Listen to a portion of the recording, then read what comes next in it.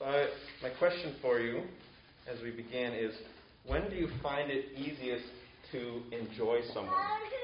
When do you find it easiest to enjoy someone?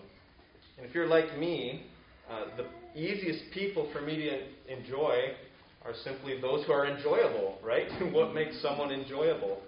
Someone's enjoyable when they're doing what I think they should be doing, or if they're acting how I want them to act, or if they're treating me like I'd like to be treated, if they're doing the things I think they should be doing. And as a parent, I find it easiest to enjoy Hudson when he's obeying, right? If you've been a parent, you know it's easier to enjoy your kids when they're doing what you say.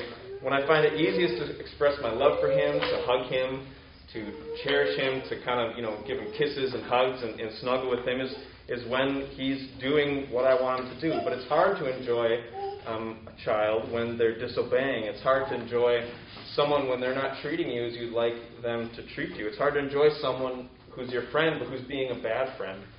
And a couple of years ago, I was praying through the fruits of the Spirit, and the fruits of the Spirit are love, joy, peace, patience, kindness, goodness, faithfulness, gentleness, self-control. And these are the characteristics that God gives us His Spirit, puts it in us, and then He starts growing these things in our life. And the thing I was thinking about was, if the Holy Spirit is making me into someone who reflects what God is like, then all these fruits of the Spirit are what God is like toward me before I begin to reflect them, what He's like to anybody else. So all those things we list off, that's what God is like, and God's trying to grow His character in us.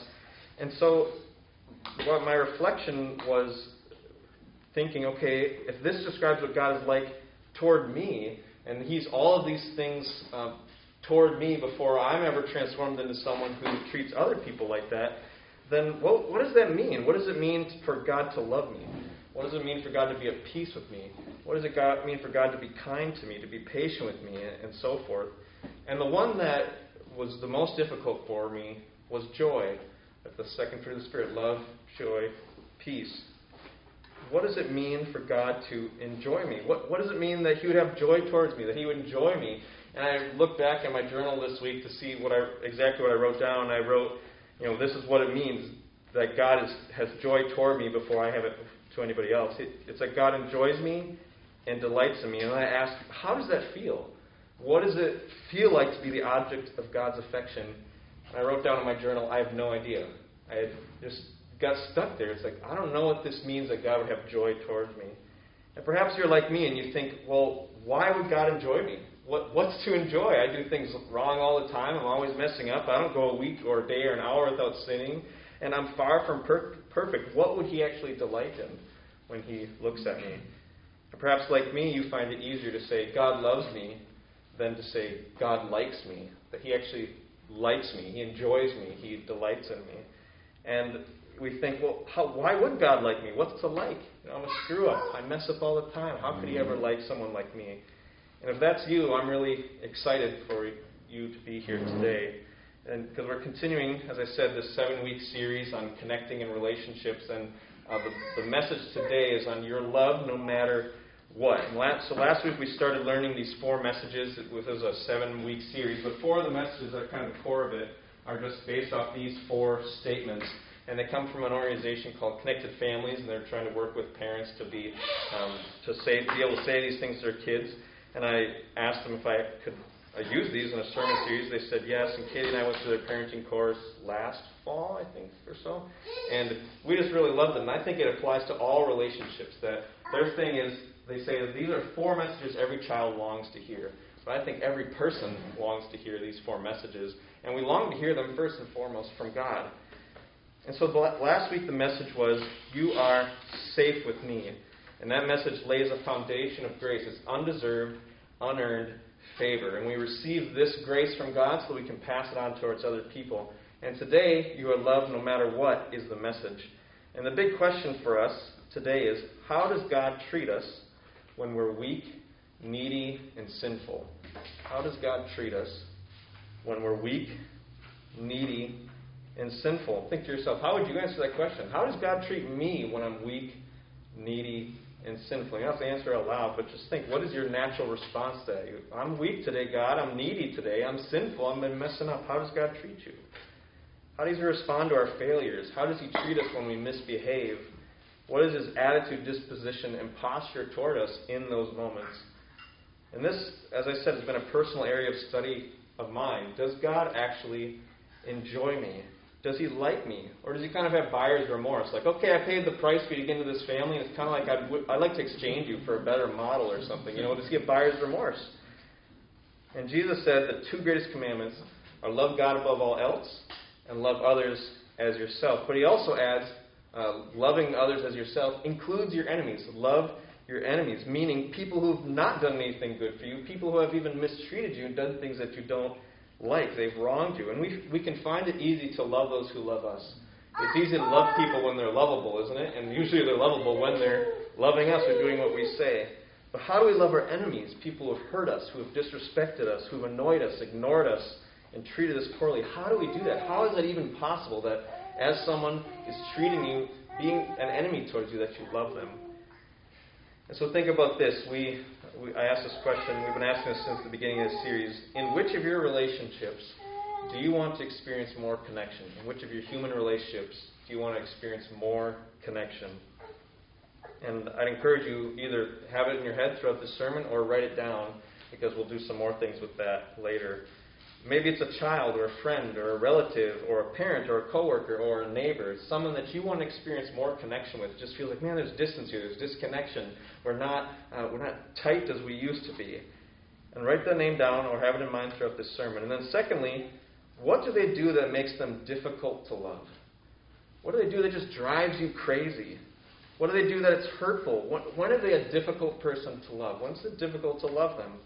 When do you find it most difficult to enjoy them? And if you're willing, write that down too.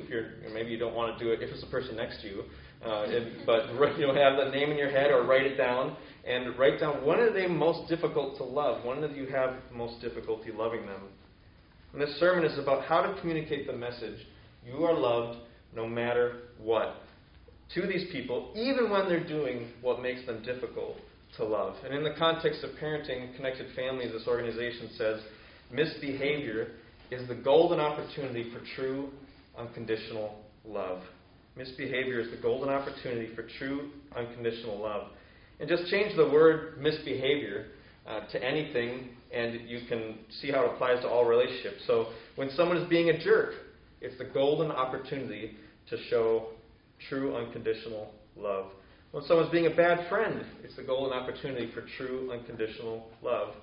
When someone is failing as a coworker, it's the golden opportunity to show true unconditional love. When someone is failing as a coworker, or when somebody is mistreating you, it's a golden opportunity for true unconditional love. And so what does it look like for us to love people in our lives, even when the people in our lives don't deserve it? Even when they're doing what hurts us or annoys us or drives us crazy or disrespects us or belittles us or makes our life harder, what does it look like to show unconditional love while they are doing those things that make them hard to love? And if you're thinking, there's no way I'm going to be able to do that, I can't do that in my own strength and my own power, well, that's a great question to be asking. You should be asking that. How in the world am I supposed to do that? It's the right question. And the only way we'll be able to give this kind of love to other people is if we receive this kind of love from God first. The only way we'll be able to love another person no matter what is if we feel loved no matter what by God. So we're going to focus on two ways to express love no matter what. The one is empathy and the other is affection. And these are two of the hardest things to do no matter what. When someone's mistreating you, when a child's misbehaving, when a coworker is being a jerk, when a friend isn't talking to you, those are the hardest moments to show empathy and affection, when you've been wronged or hurt or let down. And that tells us that empathy and affection are a good way to show grace, to give people what they don't deserve, to love them no matter what. And the fuel that enables us to do this for others is first receiving it from God. And so let's look at how God shows us empathy by looking at Hebrews chapter 4, verses 14 through 16. And one of the primary reasons that this book was written is to encourage these followers of Jesus who are running the race of faith, and they're in the middle of it, and they feel beat up, they feel like giving up, and the writer of Hebrews is saying, keep going. Just keep going. Make it to the finish line. And Hebrews 4, 14 through 16 articulates a powerful truth for that runs throughout this book and is a huge encouragement to when you're in the middle of the race of faith and you're like, this is hard, I'm tired, I don't want to keep going, is to say, this is why you should keep going. This is why you should make it to the finish line. And in these three verses, verse 15 is the foundation of verses 14 and 16. So verse 15 states two truths about Jesus that make verses 14 and 16 possible. So first, verse 15 calls Jesus our high priest. In the Old Testament, this group of priests would run the tabernacle and the temple, which was the place where God said, I'm going to make my presence dwell on you. And the tabernacle was like this tent, and then later the temple was this physical building. And the priests ran that. They were kind of the ones doing operation. And above all the priests was the high priest, who was kind of looking over it all. And when a person would have a sin or they want to give thanks, they would come before the priest. And if it's sin, they bring their animal to the priest, an animal without spot or without blemish. And the person would confess their sins in the animal's head. And then the priest would slaughter the animal. And that was the sacrifice. It was taking the penalty for your sins in your place. And so this is what the priest would do. And so you can think of the priest and the high priest kind of like a bridge between God and the people, between God and his people. The high priest would represent the people before God, and he would represent God to the people, saying, okay, I'm bringing your sins before God, and now I'm showing you God is merciful and gracious, and he forgives you. And so this is Jesus' role too when he's called the high priest. He is a bridge between God and God's people. He connects us. And so first, this verse tells us that Jesus acts as our high priest. And second, it tells us what qualifies him to actually carry out this role effectively. He has the title, but what makes him capable and qualified to do this role? And verse 15 has this description of his capability. It says, we do not have a high priest who is unable to sympathize with our weaknesses. And perhaps it's stated in the negative because we often think, well, he's not able to sympathize with my weaknesses. And it says, no, we do not have a high priest who's unable to sympathize with our weaknesses. And this ability is what makes him capable of being a good high priest. And you think weaknesses is kind of like this broad term that can cover almost any human need, any felt need we might have. And he's able to sympathize with human needs. And to sympathize means to suffer with. Empathy and compassion are closely connected, that when you sympathize or empathize with someone, you're feeling what they're feeling right along with them. You're sharing in their hurt and their suffering, and your heart is drawn towards them with compassion and tenderness.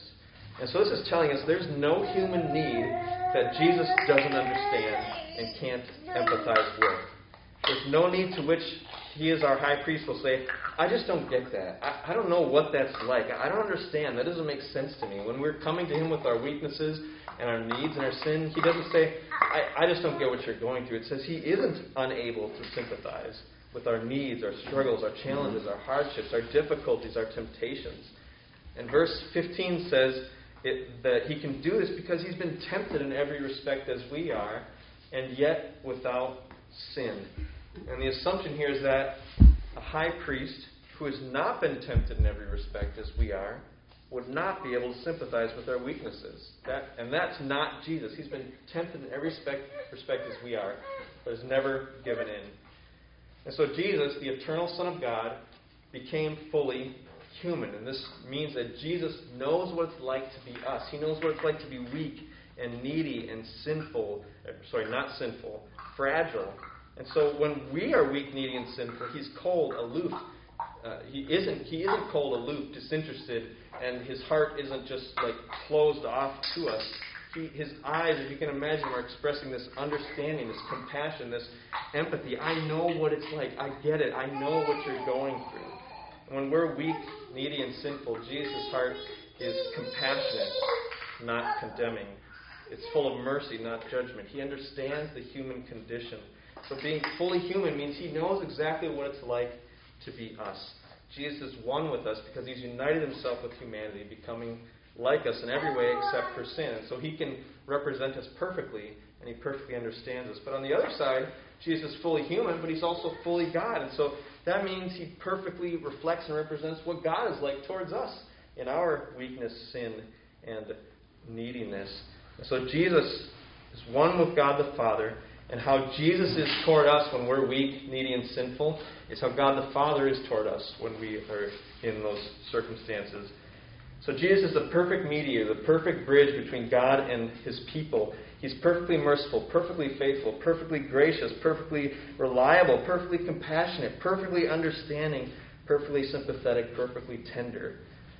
Jesus always responds perfectly to us in our neediness, weakness, and sin. And what's more is that Jesus didn't offer a sacrifice for Himself as the other high priest did, but He's sinless. And so what actually happens is He offers Himself as the sacrifice for our sins. He's the high priest who's gone beyond all other high priests because they never offered themselves as a sacrifice. They couldn't. They had sins, so how could they die for another person's sin? But Jesus is the one who's died for us and paid for our sin. So verse 15 is a statement of reality. It's a statement of what's true about Jesus.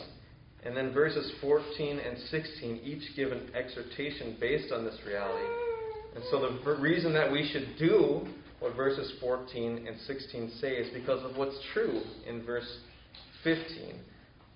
Verse 14 just quickly exhorts us to hold fast our confession to Jesus as our Lord. Don't let go. Keep following Jesus. Hold on to Him.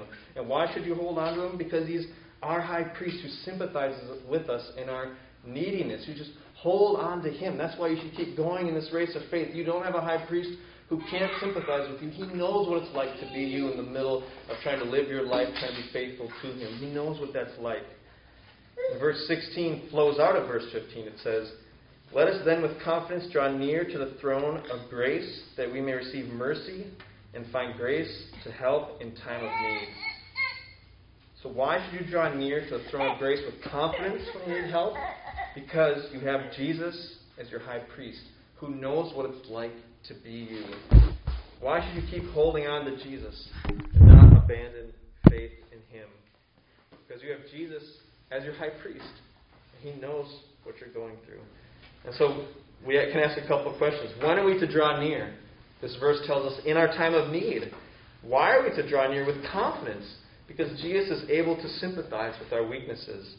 What do we get when we draw near? We get mercy and grace to help. We get better than we deserve, and we get exactly what we need for that situation.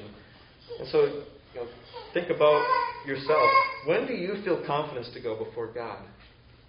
This passage doesn't say, draw near with confidence when you have it all together. Draw near with confidence when you have a good Bible reading and prayer streak. Draw near with confidence when you've avoided any major sins for a while. Draw near with confidence when you have your life together. Draw near with confidence when you've cleaned yourself up. The verse doesn't say that. None of these are where our confidence is placed. We don't place our confidence in ourselves. We place our confidence in Jesus, and that's what gives us confidence to draw near, not because of what we've done, but because Jesus is our faithful, merciful, sympathetic, compassionate, tender high priest. And usually, we think the less weak, needy, and sinful I am, the more confidently I can go before God. But that is the exact opposite, and that's a lie straight from Satan, the devil, who wants to keep you away from the one who can actually help you in your weakness, neediness, and sin. God isn't that good. You shouldn't bother Him. Like He's going to freak out on you. He's not going to. You can't expect anything from Him. That's to keep us from the one who can actually help us in those circumstances. And our confidence is directly related to our high priest, who knows what it's like to be us. He has this ability to know what we are going through. So why is Jesus' sympathy and understanding of us important? Well, think about how frustrating it is when you're talking to someone, you're telling them some hard thing you're going through, some pain you're experiencing, something you're struggling with, and they just don't get it. They just can't see what it's like to be you. They're unable to put themselves in your shoes. They're unable to see things from your perspective. They don't know how hard it is, how painful it is, how exhausting it is. And that person won't actually be able to offer you help because they don't understand what it's like to be you. So how could they say, oh, I see what you're going through. Let me give you what would be helpful for that. But they don't understand what you're going through. And whatever advice they give is going to probably not fit. And even if it did fit the situation, you're not going to be open to it because it's like they're just not connecting with me. They're not open to hearing what's going on in me. They don't understand. They don't get it. I don't know if they care about how I'm feeling or what it's like to be me. They just want to get me better, get me fixed. They haven't come into my situation, understood it. And also, just think about, when do you most feel like giving up? I most feel like giving up when I feel alone. And we might feel alone, not physically, but nobody understands what it's like to be me. Nobody gets it. Nobody understands. Nobody knows how hard it is, how much it hurts, how difficult it is to keep going. I'm alone in this, and I just can't keep going anymore because nobody is here with me, holding me up. And this passage tells us that with Jesus, He's able to sympathize with whatever we have going on. And He can say, I get it. I understand. I know it's hard. When I'm feeling hurt, sometimes I find it easy a way to gain peace is to think, when did Jesus feel like this? You can think about stories in the Gospels of when did He feel like this? And it helps me to then say, Jesus knows exactly how it feels to blank. Jesus knows exactly how it feels to have people misunderstand you. Jesus knows exactly how it feels to be abandoned. Jesus knows exactly how it feels that people walk away when I most need them. Those are just 3 examples of what Jesus has felt in His earthly life. So you look through the Gospels and think, what does Jesus experience? He's experienced to be misunderstood, to be betrayed, to be criticized and ridiculed, to suffer unjustly. And so you're not alone.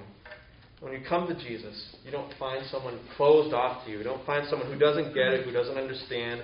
Even our misbehavior, our sin, our selfishness, our foolishness, our failures and mistakes, God wants to connect with us. And we're invited to draw near to the throne of grace where we'll find tenderness and warmth and open arms and compassion and sympathy. And it's actually in bringing our sin and weakness and neediness to Jesus that we get to experience God like that. Not in, I've come all together, God, and now it's like, oh, I'm so warm towards you. It's in bringing those things to Him that we get to experience God as He is and connect with Him. And we can remember God is on our side against our sin. He's not against us because of our sin, if we've trusted in Christ.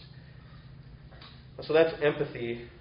You might be thinking, if that's halfway through, we've got a long way to go. Affection is going to be a little shorter. So affection is from Romans 8:37 to 39.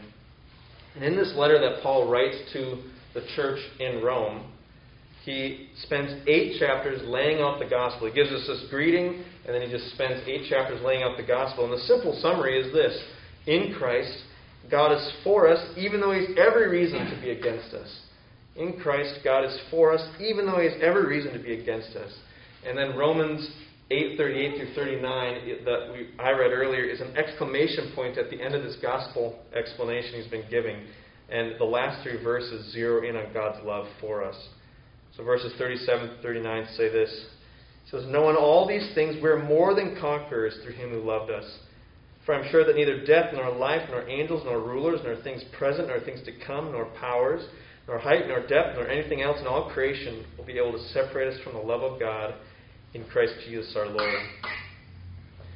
And Connected Families, this organization with these 4 messages, created an adaptation of this for the context of parenting. And they wrote it like this. For I am convinced that neither arguing nor defiance, neither sibling conflict nor disrespect, neither bad grades nor failure, neither whining nor lying, neither forgetfulness nor messes, nor any other misbehavior will be able to separate you from my love or from God's amazing love. And so for yourself, what do you think separates you from God's love? What could you do to separate yourself from God's love? What do you think when do you think that God couldn't possibly love you at that moment?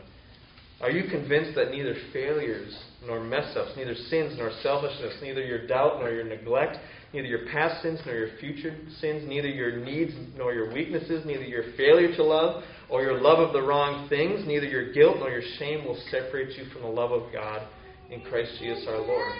Are you convinced of that? And do you live convinced of that? Or do you feel up and down like, wow, I'm kind of separated from God's love today. Ooh, God really loves me today because I'm doing well. And you can think about how to fill in these 2 blanks. God loves me more when I blank. God loves me less when I blank. What would you automatically put in there? Not the Bible answer you know, but how do you feel? God loves me less when I haven't really been paying attention to reading my Bible. He loves me less when I've missed a couple of church services. He loves me less when I've been, being very rude to people and kind of had a bad attitude. Or God loves me more when I've really had things together this week. I gave some money, in the church offering. Or I helped this homeless person, or whatever it is. God loves me more when I do this. He loves me less when I do this. And perhaps you need to write down your own version of Romans 8, chapter 8, 38 through 39, thinking about what are the things that you think separate you from God's love. It's probably anything that you feel guilt or shame about. So think about, when do I feel guilt and shame in my life? And you probably think that thing separates you from God's love. And you can make that list, like, okay, here's all the things, when I do this, when I do this, when I do this, when I do this. And you can just write above it, write on the paper above that list, none of this separates me from God's love. I do all these things, but none of it separates it from me. I heard another pastor say that there's two different ways to answer the question, how much does God love me? And the one answer is according to law. How much does God love me? As much as I deserve. Or you can answer according to grace. How much does God love me? Way more than I deserve. And often I think we live with God loves me as much as I deserve, rather than God loves me way more than I deserve. And the truth is that you aren't becoming a version of yourself that God will love more. The version of you now isn't loved more than the version of you a week ago. The version of you now isn't loved more or less than the version of you 20 years from now. And when I'm finally over this bad habit, when I'm finally over this sinful thing I keep doing, you aren't becoming a version of yourself that God will love more. He loves and enjoys you now. So like I said, I've been on this personal journey of my own, asking, does God enjoy me? Does He actually like me? Can God actually be pleased with me? It probably started, 4 years ago, of just kind of like reading things or listening to things and looking at Bible verses and making notes like, oh, this is a verse that tells me that God loves and enjoys me and cherishes me. And I've found that when it comes to God's enjoyment of us, we need to separate who we are from what we do. I found that super helpful, that you remember who before do. Who I am to God is always more important than what I do. He never forgets who I am to Him.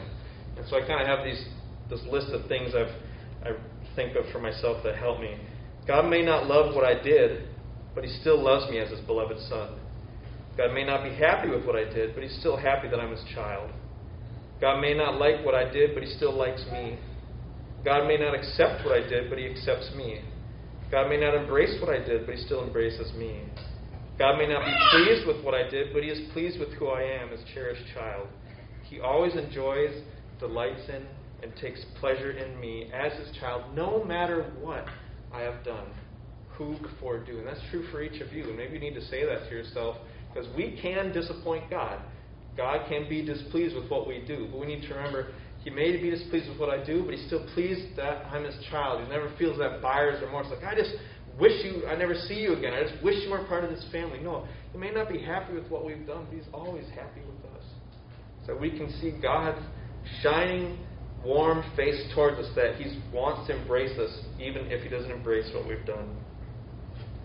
A few years ago, I was in a learning group with a few other pastors, and in one of those sessions, it was like over Zoom, one of the pastors, Brian, shared something that really helped me with all this, and I asked his permission to share the story.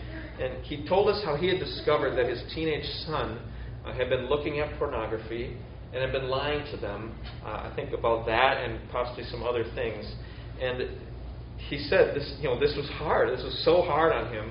And it's easy to understand why that would be hard on him. But then later in the conversation, he said that his sons are phenomenal and he's really blessed.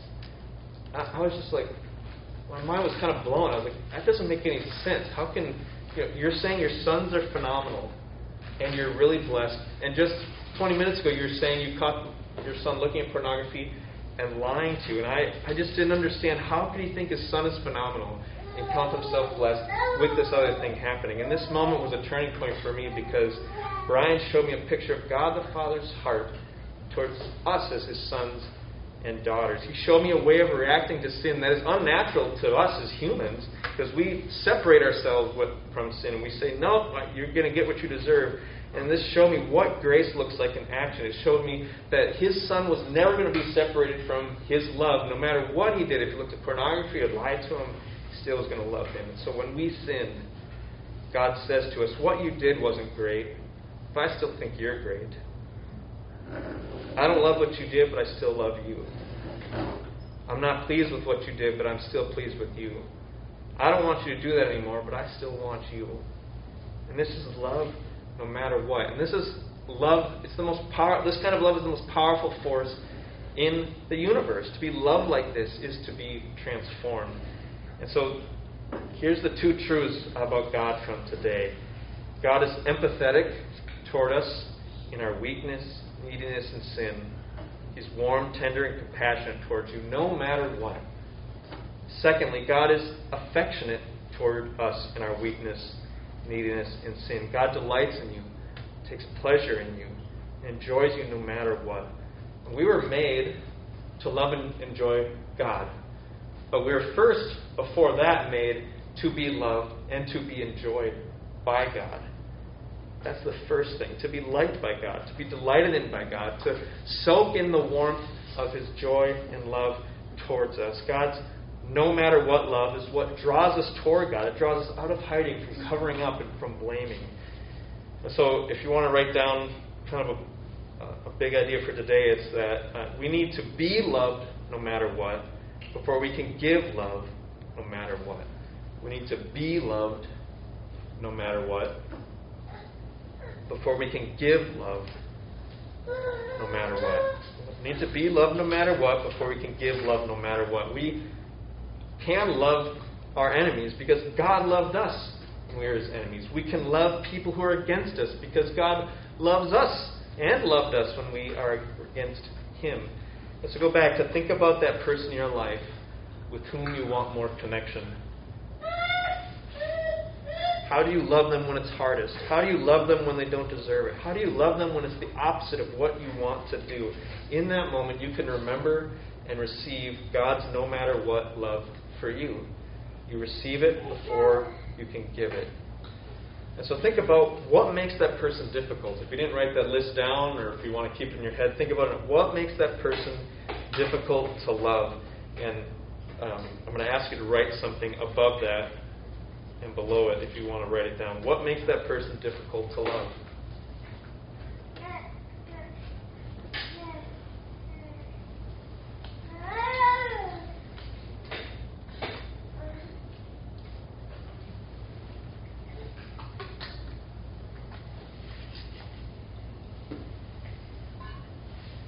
Above that list, you can write, so you have your list, and right above it, even when they disrespect me, frustrate me, annoy me, don't listen, write even when above the list, and at the bottom write, I will love them no matter what. So you have that list of things that makes them hard to love. You say, even when they do those things, I will love them no matter what. Love no matter what means we love no matter what they've said, no matter what they've done, no matter what they're feeling, no matter how they've treated us, no matter what they've given to us, no matter what they've done to hurt us, disrespect us, annoy us, or cause us hardship.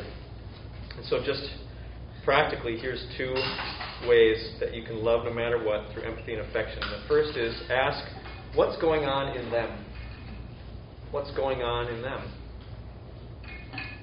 Ask yourself what's going on in them. To communicate the message, you are safe with me, we talked last week, is that we need to ask, what's going on in me? What am I bringing in this situation that is creating me to react so big to this? What's creating me to have such anxiety or worry or fear or anger? What's going on in me is how you are safe for someone. The way you can love them and show empathy is you ask, what's going on in them? What is it like to be them right now? What's their perspective? What are they experiencing? Empathy shows we care about what's going on for them no matter what. And here's a saying I've learned from a podcast on parenting that I find helpful when I'm parenting Hudson, is that he's not giving me a hard time, he's having a hard time. You can say that about anybody. They're not giving me a hard time, they're having a hard time. And that is like, well, they are giving me a hard time. Isn't that how we feel? Like that's what makes it hard, difficult for them to love. Like if only they would just listen. If only this person would do their job. If only this person could respect me. If they'd say this thing. They're giving me a hard time. This is hard.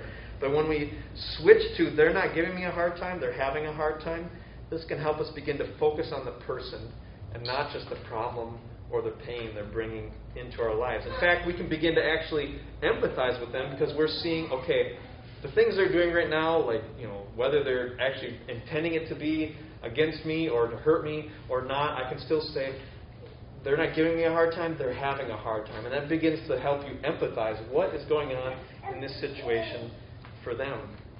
And this can snap us out of enemy mode, which is when we're seeing, I'm against them. You detect they're against me, and so they're a threat, and now I'm going to be against them. But it snaps us out of enemy mode that we can be for them instead of against them. Even if they're against us, we can say they're not giving me a hard time, they're having a hard time. So first you ask what's going on in them for empathy. And second is remember, keep the relationship bigger than the problem. And I said this last week, but it's so key and so helpful. Keep the relationship bigger than the problem, and I should add pain. Keep the relationship bigger than the problem or pain. And this brings us back to who before do.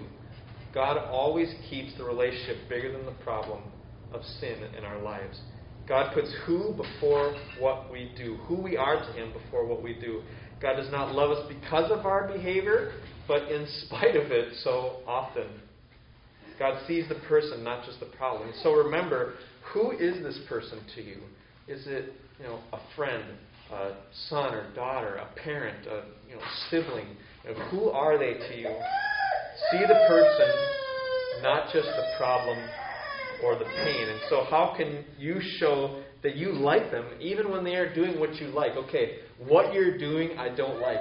But I'm still remembering you're my friend. I'm still remembering you're my sister. I'm still remembering you're my dad or you're my coworker. Okay, I'm going to show that I like you even if I don't like what you're doing.